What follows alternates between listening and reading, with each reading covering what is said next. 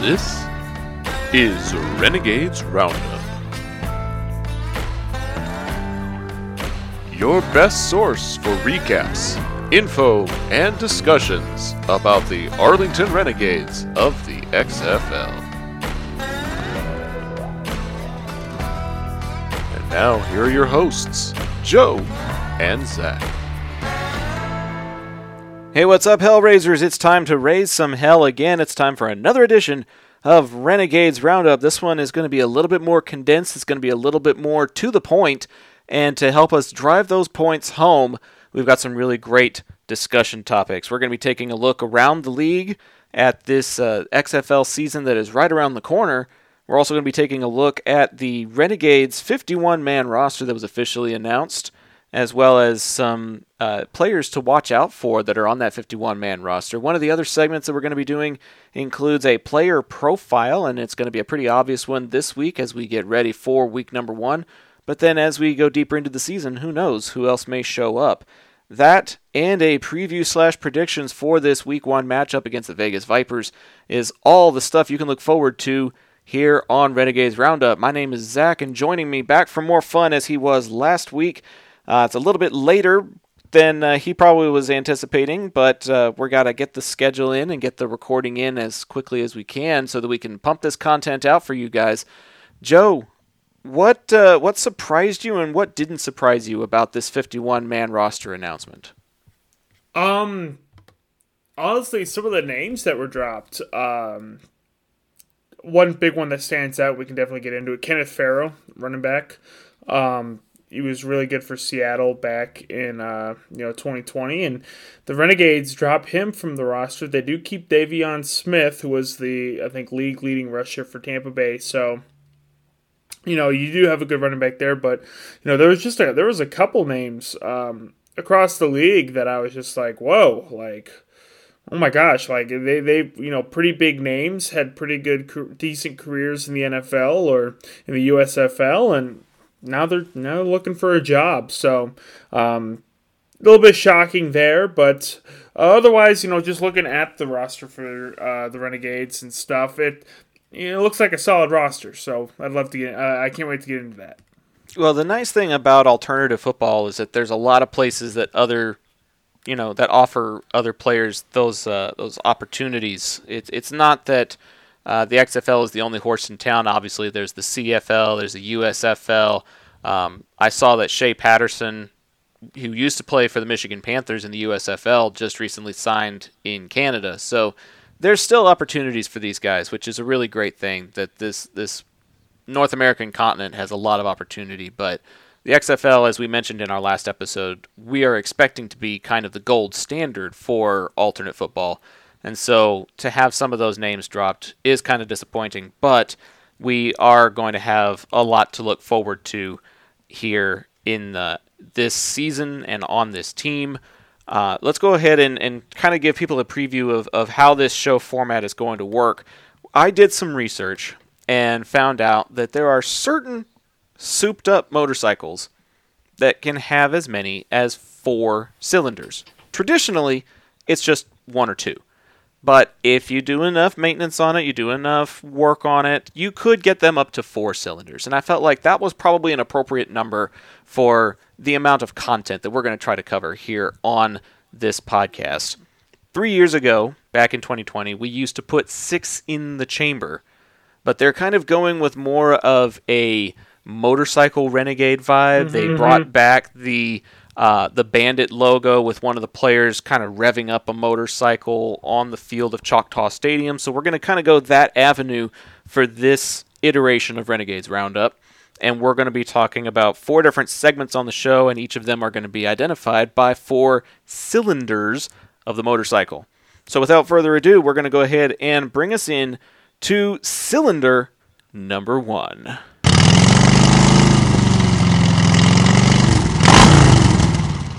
Cylinder number 1 is basically just going to be taking a look at how things went around the league, but since week number 1 is upon us and we don't have any games to recap, Joe, I figured when we're taking a look around the league for this particular episode, we can just take a look at how the teams are doing at engagement. I know we mentioned on the last episode that it seemed like it would be an expensive undertaking to be able to have these teams interact with the audience, to interact with their fan bases, and yet the Vegas Vipers are doing a Select a Seat coming up.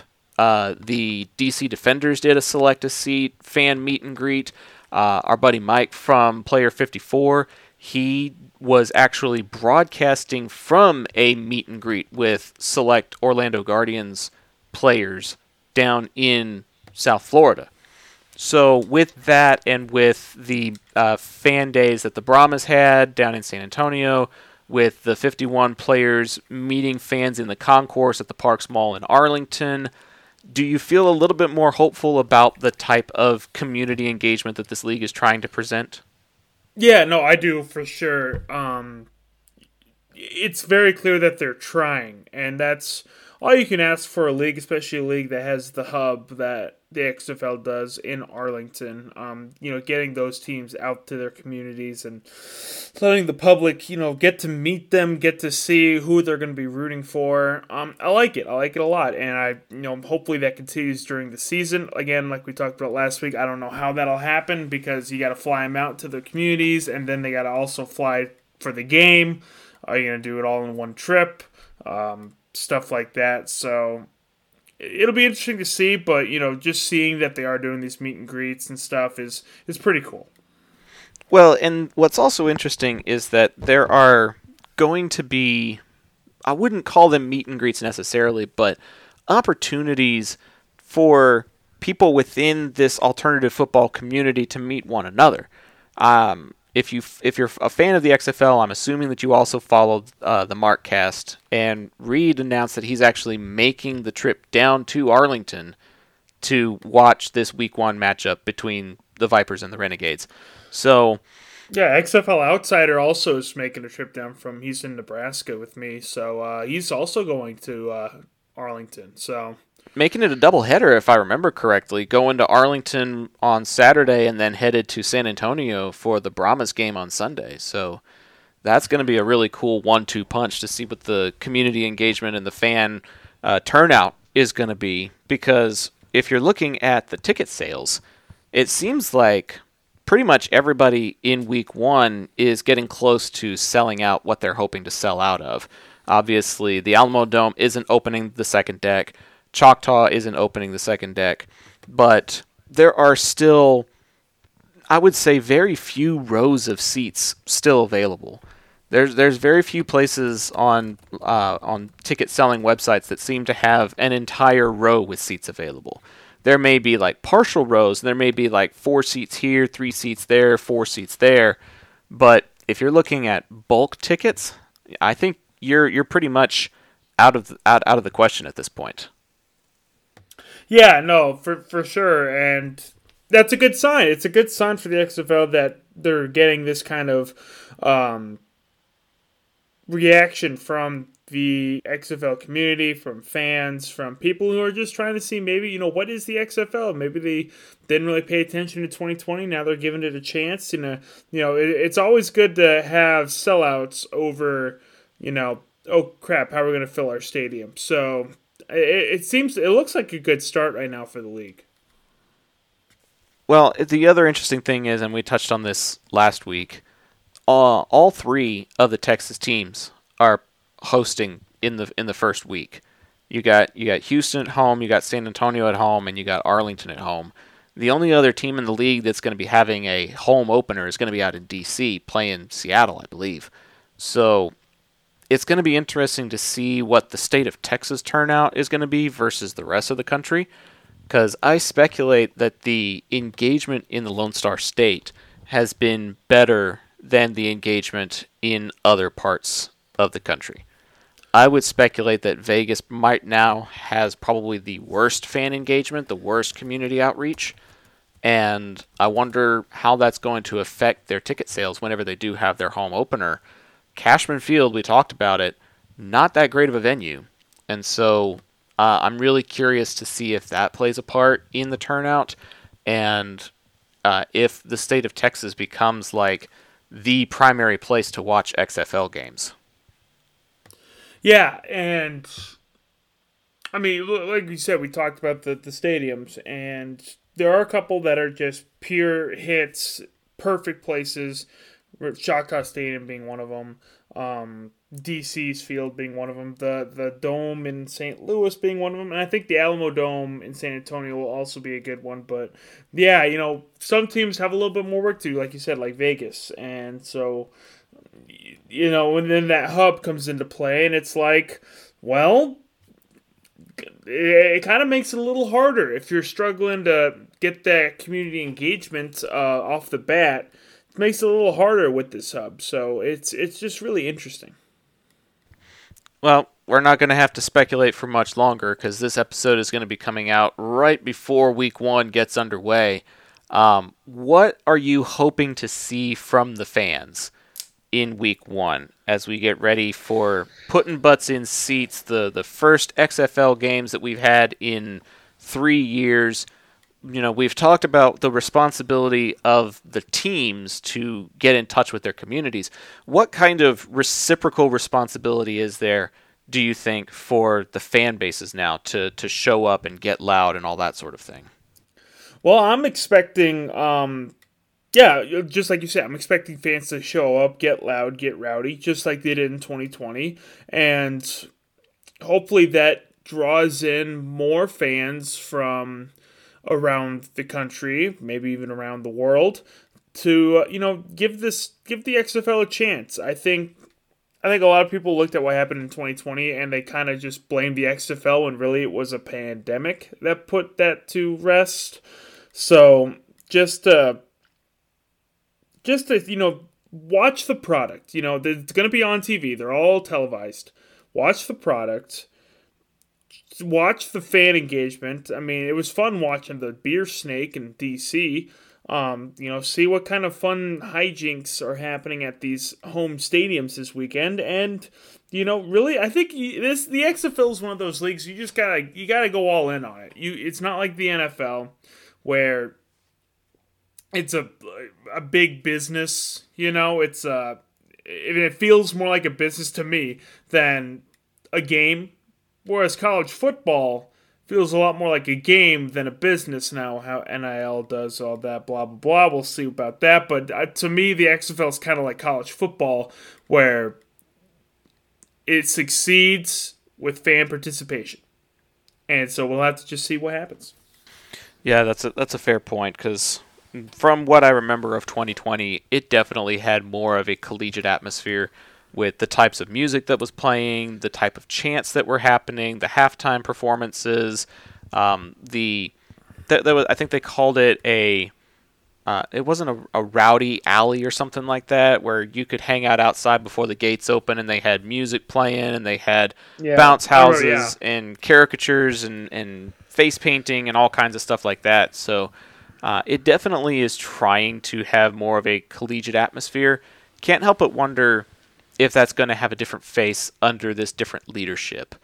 However, I think the people that really enjoyed the 2020 iteration are still around, and they're going to stick around to see what this 2023 product looks like. So I'm glad that they are making those efforts, and I'm glad to see that there are people like Reed who are making efforts to come all the way down here. People like XFL Outsider who are making efforts to come all the way down from Nebraska.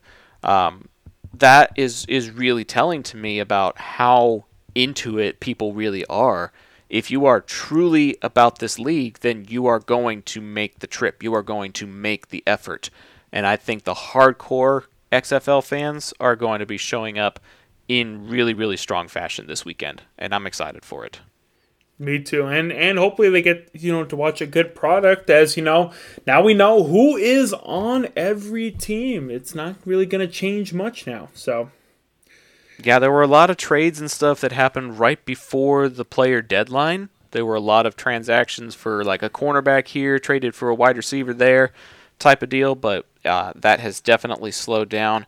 And as we mentioned, those numbers have been reduced all the way down to 51, and a look at that 51-man roster is exactly what our next segment is all about. So let's go ahead and take us in to cylinder number 2.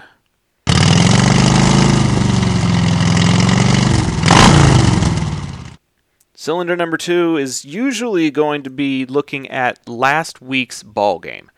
That's what that cylinder is supposed to be about. We'll take a recap of what happened in the previous game, specifically pertaining to the Renegades, but we don't have that. But what we do have is the official 51-man roster. So that's what this second segment is going to be about on this episode. And you touched on it a little bit with Farrow being gone at the top of the show, Joe. I think one of the other ones that really surprised me was the linebacker Mueller. We talked about him last week getting cut by the team. There were a couple of other players who played in the XFL, players who had former NFL experience that did not make it to this 51-man roster. And so it's really interesting to see who's left and who's going to be maybe on the reserve list, not going to be an active player, but if something happens, then you've got a couple of backups that you can call in. There's only one backup defensive back on the reserve list. Everybody else is a wide receiver or a tight end. And so it's really interesting to see that they're going kind of offensive heavy with a 4 tight end room. I don't think I've ever seen 4 tight ends in that's a lot. Alternate football league room. But there are 4 tight ends and 1, 2, 3, 4, 5, 6 active wide receivers, 3 quarterbacks, and 3 running backs. I dare say this is a more loaded offensive unit than what the Dallas Renegades had in 2020. Yeah, I agree. And I'm kind of a little concerned that they have 4 tight ends and 6 wide receivers, and we have 3 backup offensive linemen. God help us if the injury bug hits our line. Although we do have 2 former USFL all USFL linemen in Cameron Hunt and Garrett McGinn. So a lot of talent on the line, but not a lot of depth. Same with the defensive line. I mean, you have 3 defensive ends and 3 defensive tackles, so that's 2 backups right there. And did you need 6 receivers? Did you need to put a bunch of receivers and tight ends on the reserve list? I mean, I kind of want to know what's going on with that offensive, the offensive push that the Renegades are doing. Otherwise, you usually have 3 quarterbacks, you usually have 3 running backs, so nothing crazy there, but just the 4 tight ends really throws me off. I mean, I don't think I've ever seen a team that has 4 tight ends that isn't like a college team. So, well, the interesting thing is one of those is basically a giant Donald Parham-like slot receiver. Sal Cannella very rarely lines up as a traditional tight end. He usually lines up in the slot, the way Parham did back in 2020. So if you like really, really big receivers that have a big body, big frame, kind of the way Donald Parham was for the Dallas Renegades, number 80 is definitely going to be somebody you're going to want to watch. 6'5", 242, and he was an All-Pro at the USFL, as was his quarterback, who's also on the team, Kyle Sloter. In total, when you count Sloter, Cannella, the 2-0 lineman that you mentioned, and our linebacker, number 18, Donald Payne, there's a total of 5 former All-USFL pros on this Renegades roster, and they come in pretty important positions. I mean, if you don't have a good O-line, then you're not having good pass protection for your quarterback. If you don't have a good quarterback, he's not getting it to these 6 receivers and these big tight ends. So I like how strategic they were in their selection process. They went with people that they felt like were the best men for the job, which is what you have to do in this league and what you have to do as a coach. But I'm with you as far as curiosity goes. I'm really interested to see what the thought process was in having 1, 2, 3, 4, 5, 6, 7, 8 offensive linemen. You're starting 5 of those. So you're only going to have 3 men that are waiting in the wing if one of those other guys goes down. That can be a bit of a gamble. So we're hoping they don't have to gamble too much with that. But injury is a part of football, man, and that does make me a little nervous. Exactly. And, like you said, the 5 All-USFL players And then, like I said, Davion Smith, former leading rusher for the XFL in 2020. So, to be fair, this offense is absolutely loaded. The defense is going to be the one where we have some questions. Now, you do have some names that people may recognize. You have Josh Hawkins, who was a standout for the Renegades back in 2020. You have Will Hill, who played for St. Louis. Jordan Miller played for St. Louis. Joe Powell played for St. Louis. And actually every defensive back had NFL experience. Now, whether that was practice squad or playing in a game, that's, you have to go person by person and find that out. But, looking at the rosters, the Renegades are one of the teams that have majority of NFL experience, whether it be practice squad or otherwise. There's a lot of other teams that aren't or don't have that, I guess we'll call it veteran leadership. But these guys, even if you play on the practice squad, that's a high level of football right there. And then, not even to mention the NFL experience. A lot of these guys played for multiple teams, and, that's because, journeyman and whatnot. But, they absorbed the game. They got a chance to learn from, the best of the best. And I think that's going to bring a lot of, for lack of a better word, a lot of flavor to this team that a lot of teams aren't going to get. Well, and the other interesting thing, too, is there's a few players on this team that are 30 or above. So there is some youth in some players that are as young as 24, I want to say, is like one of the youngest. Lawan Winningham is 23. He's one of the wide receivers. But then you've got a couple of players like Will Hill, who you mentioned. He has been all over the football world, but he was undrafted out of 2011, and he's currently listed at 32 years of age. Russolino and Marquette King are 33 and 34, respectively, on the special teams unit. I'm not too worried about special teams because Ann Vinatieri was 55, 70. How old was he when he was kicking? So for special teams, I don't think it really matters how old you are as long as you can kick.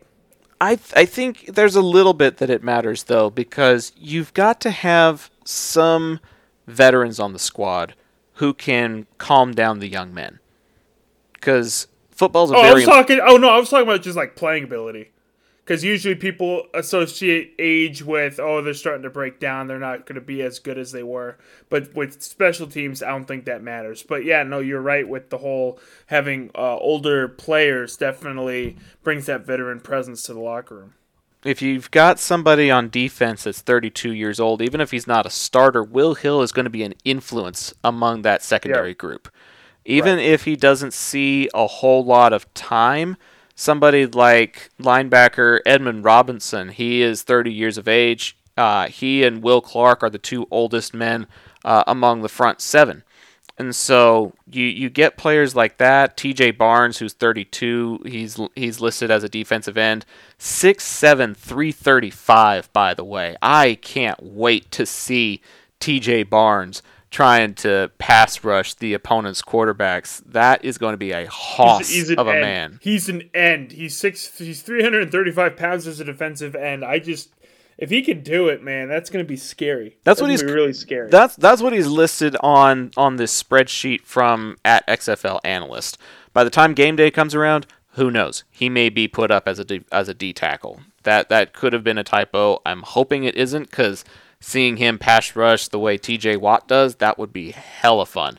But regardless, I'm excited to see him play, and I'm excited to see what kind of veteran leadership, what kind of presence he brings to the locker room. Because, like I said, there's a few players that are 23, 24, 25, but then the quarterback room, Drew Plitt is 24, Kevin Anderson 28, and Kyle Sloter 28.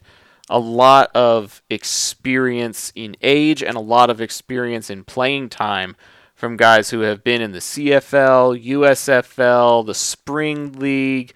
Plitt was on the Cincinnati Bengals practice squad. We've talked about Kyle Sloter, and we'll talk about him again in a little bit. Kind of a practice squad journeyman. This quarterback, running back room, this backfield, is shaping up to be really dynamic. We've talked about Davion Smith, but also the Texas A&M product. Keith Ford is going to be lining up back there, 5'10", 220. And then we got kind of a shiftier back who's 5'8", 177 in the form of Adrian Killins from UCF. So I think the type of play that Stoops likes to play is going to get executed well by this backfield. It's going to be kind of a West Coast pass-happy style offense with a lot of pro incorporations. I saw a few plays that went under center during the open practice, but the pace, the tempo, the style of play, I think is going to be accommodated very well by these men in the backfield. Agreed. Jordan Smallwood is one of the receivers. He was a wide receiver at Oklahoma back in the day and has been a bit of a journeyman as well. Played for the LA Wildcats back in 2020, now on the Renegades roster. The one other one that I felt was worth mentioning was number 88 at tight end, Sean Byer. From what I have been able to observe, and what I've observed is fairly limited, I can promise you, but from what I've been able to observe, everything that Sean Byer is what Sal Cannella is not. Sean Byer did not have very flashy receiving stats coming out of the University of Iowa. When he was drafted, I tried to look up his numbers, and there was hardly anything to find. He is a blocking tight end to the very end. 6'5", 250, undrafted in 2021, but his frame and the way that he plays the game, the film that I saw from his time at Iowa, you know what kind of offense the Hawkeyes run. It's about as traditional and pro style as you can get. To get a tight end from a pro style offense like that, but then also have a flex tight end the way Cannella does, I think that's going to be a very interesting 1-2 punch in this Arlington lineup. Yeah, because you can have, I don't know, you could have both of them on the line at the same time, and Sal can go out for a pass, and Sean could be back as an extra blocker. So exactly. So it's it's good to have both kinds of tight ends, and maybe that's why they did go with 4 tight ends. You know, you have Cannella, who's more of just a bigger, slower wide receiver, and then Sean Byer, like you said, the traditional blocking tight end, maybe almost a George Kittle-esque, but without the pass catching ability. Not saying you can't catch passes, but you all know George Kittle and his athletic ability and how he plays. But George Kittle is probably one of the best, if not the best, blocking tight ends in the league right now. So I can totally see Stoops going with an empty set with 2 tight ends. Yeah. I can see quarterback all by himself, and then you got Byer on one side, you got Cannella lined up with fingers in the dirt on the other side, and 3 wideouts. And you have no idea where this ball's going to go, because it, for all they know, it could still go to Byer, and maybe they're trying to incorporate him into the passing game just to fool people a little bit. So the possibilities for this offense are endless, and like you mentioned, the expertise on defense, every cornerback has been at least on a NFL practice squad, if not more than that. So there's a lot to be said about this team. Any final thoughts on the Arlington 51-man roster before we move on? On paper, this is the best team in the XFL, and so we'll just have to see what the product on the field shows, and I feel good about it. I don't know, man. On paper, there's a lot of firepower in places like Vegas and DC too. I mean, when like we talked last week, any team that's got Jordan Ta'amu on it is one to watch out for, and we still don't know who's won the quarterback battle in Vegas between Perez and Hundley, and we're not going to find out until Saturday, most likely. That's fair, but I think the fact that, like we said, there's 5 all USFL players on the Renegades, and that line has 2 of them, which games are won in the trenches, and so I think the lines for Arlington are better than Vegas and DC. DC might have the edge at quarterback, like you said, with Ta'amu.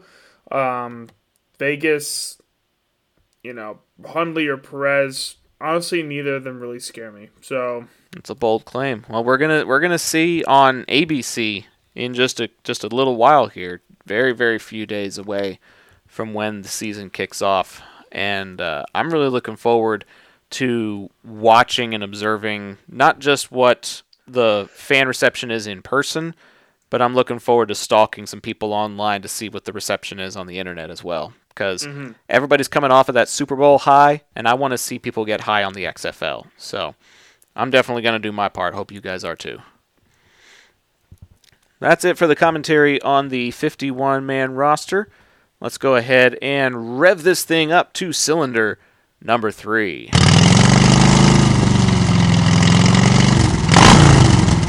Cylinder number 3 is basically going to be a player profile. It could be a player of the week, somebody that really showed out during last week's game, or it could just be a certain personality that we wanted to highlight and give some attention to. One of the very first episodes of Renegades Roundup that we did back in 2020 was a look at the projected starting quarterback. He did become the starter, but then he also got hurt in Landry Jones.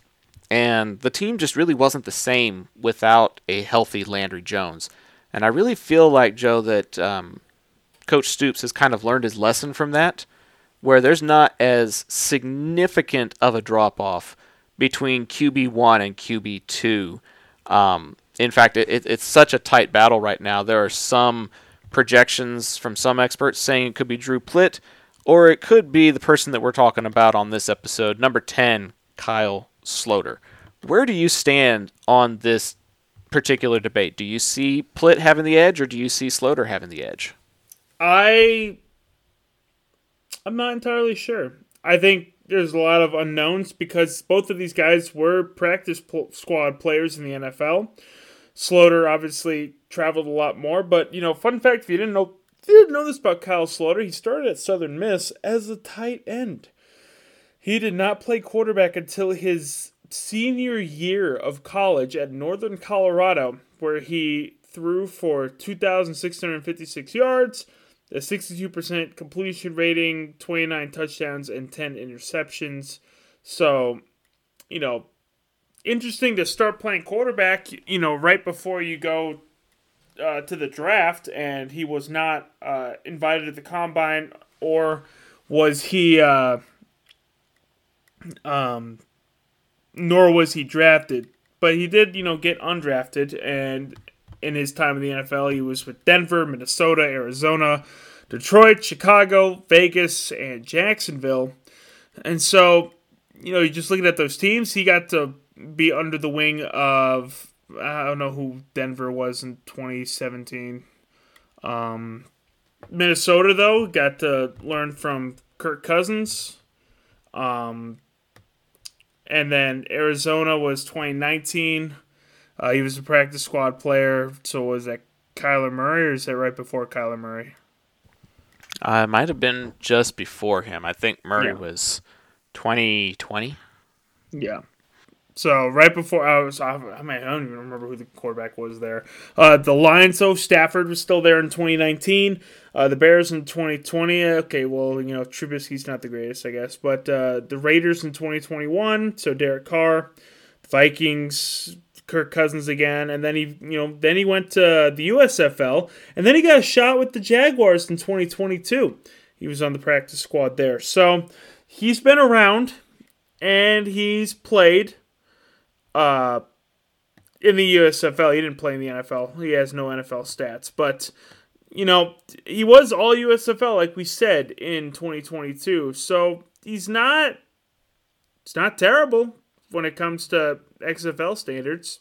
And I personally feel like he is the person that you exactly want in a league like the XFL. Yeah, this guy has been so close to making it to the NFL and has come up just barely short. This is from a Reddit thread from his time in Minnesota.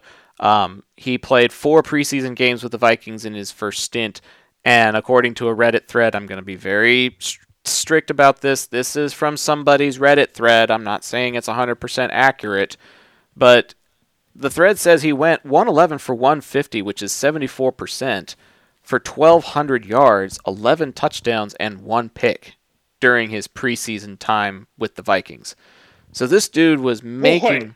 I hope that's true. He was super accurate. 11-1 touchdown to interception ratio is absolutely fantastic. And he had a really great showing at the USFL, like you talked about, Joe. I mean, the dude was, I want to say, 168 for 291, which is almost 58% completion percentage. Second most passing yards in the league, behind only Jordan Ta'amu, who played one more game than Sloter did. 1,798 yards.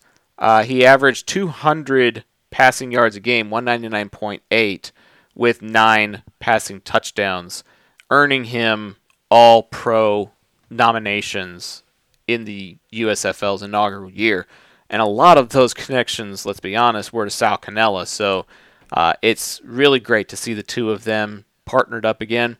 But Sloter is the type of guy from Denver to Minnesota to Arizona, Detroit. He's just kind of bounced his way through different pro organizations, been a part of different practice squads. He's had to move countless times, all for this pursuit of football, all for this desire to be a professional quarterback. And that desire seems to be paying off now that he has made his way to the XFL. He'll be donning number 10, and he's already on certain promo materials advertising season tickets and, game day festivities and whatnot for this 2023 season. But it's so fascinating to see how far he's come, but also how much he still has yet to prove. I think that's exactly what the XFL is all about. No, you hit it on the head. That's exactly what The Rock wanted when he took over the league with Danny Garcia and Redbird Capital. They wanted They wanted to give an opportunity to these guys that, like you said, journeymen in the NFL, maybe didn't play a lot, maybe weren't on the active roster a lot. They were just practice squad players, and this gives them a chance to show their stuff and maybe possibly get a look at the NFL again. And we saw that work for, Walker. PJ Walker. Yeah, PJ Walker, Donald Parham. Heineke made it to Washington. And he played. So Parham is still playing for the LA Chargers. Yeah. So this gives guys like Sloter a chance to really just show what they have to offer. And I have a good feeling. I think he's gonna tear it up. If he's a starter. I think it's interesting that like you said, that there's conversations that Plitt might be giving him a run for his money. And honestly, I think that's good. I think it's good to have two quarterbacks that are, high caliber when it comes to the XFL, because, we saw that in 2020 with Landry Jones and Philip Nelson. The drop-off was just so steep, and the Renegades really didn't recover back then. So I think, with Sloter, if he gets the starting nod, which I would put money on it, I'd say he would. He's going to be the starter this weekend. I think the Renegades are in a very good position.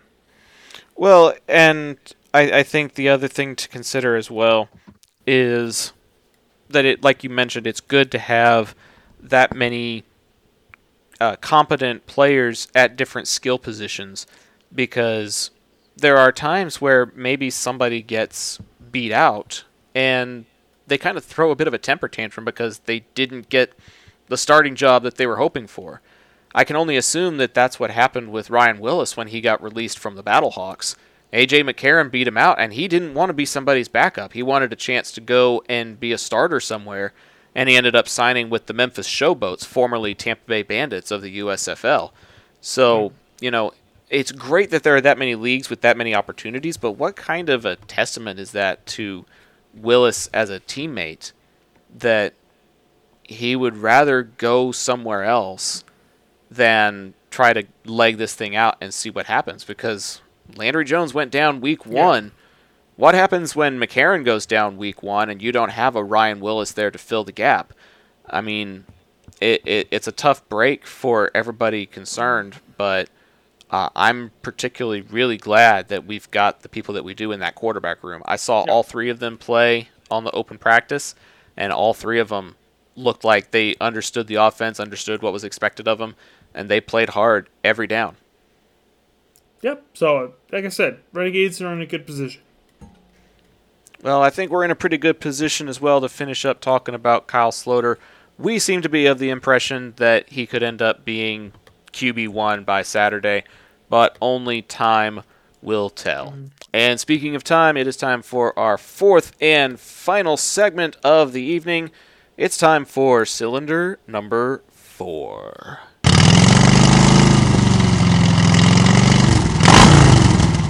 Cylinder number 4 is just going to be a look at the upcoming opponent and make any kind of predictions and ideas, testaments that we may think could come to pass as we get ready for the upcoming game. Usually we have a little bit of data to back that off of, but since there haven't been any games played, we're kind of going into this one blind. Arlington, Las Vegas, Choctaw Stadium. Vegas has been practicing here in the DFW area, so climate and temperature is not really going to be a concern for them because this is where they've been practicing. So what kind of an edge do you think Arlington may have in this game against Vegas, Joe? And how can they utilize that? How can they find a way to win here in week 1? Well, with, a lot of unknowns, no games have been played yet, having the home field advantage is important as long as the Renegades fans show up and show out. You got to get there, you got to be loud and rowdy, and definitely get in the Vegas Vipers' heads. According to BetUS, the Renegades are 2-point favorites right now, and the game total is 39.5. Like everyone's still kind of getting used to the new league, and don't want to put anything huge out there. Don't want to make any huge lines or anything like that. So I think the Renegades just. It really, there is not much you can say. It's just, let's go see what happens. It's just like the first game of any league out there. The MLB, the NFL, college football. You don't know what you have until you step foot on the field.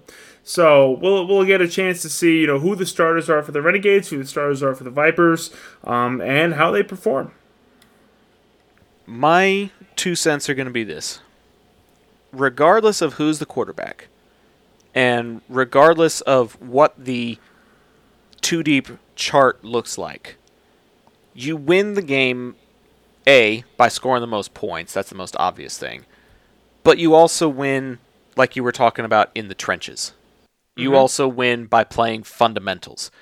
And I think as long as Dallas is able to... Not Dallas, Arlington. Wow, I'm still not breaking that trend. I still have not broken that trend of Dallas versus Arlington. And I live in the freaking city, dude. Yeah, come on, man. I got to work on that. If Arlington can minimize their penalties, and if Arlington can minimize turnovers. Turnovers was a big thing that plagued the Dallas Renegades back in 2020. Like, even Landry Jones was throwing multiple interceptions a game. I think if turnovers are minimized and penalties are minimized, then Arlington's got a good chance because of that hometown crowd like you talked about, because of the unknowns. But I really do think it may come down to some of those in the trenches type things. So I'm gonna throw kind of a lofty prediction out there.